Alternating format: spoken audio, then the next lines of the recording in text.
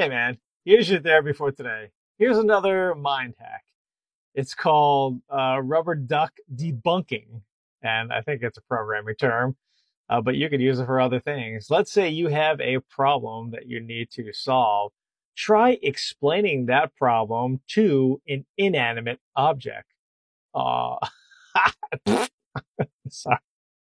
Try explaining that to an inanimate object like a rubber duck or, keyboard or mouse or something or your phone. Uh, I'm going to leave that in there. Oftentimes by doing this, it helps you see the problem from a different perspective and you might find a solution. Give it a short. I'll see you soon. Shortcast Club